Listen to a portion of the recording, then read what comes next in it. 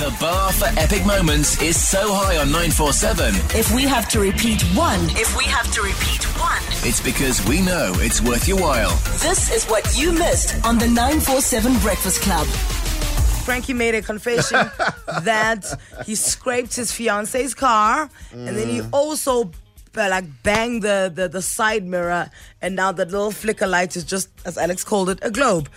So we were trying to figure out how long it would take before someone snitches and tells Sophie that, hey, they're talking about you in the radio. Frankie actually did this. I said 7:50. Yes. I said 7:30. Yeah.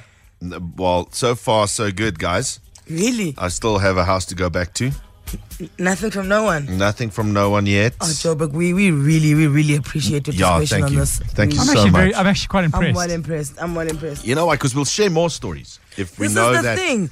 If these loose lips are out here sinking ships, we're not going to tell you our life stories. But we are willing to share even more deeply with you.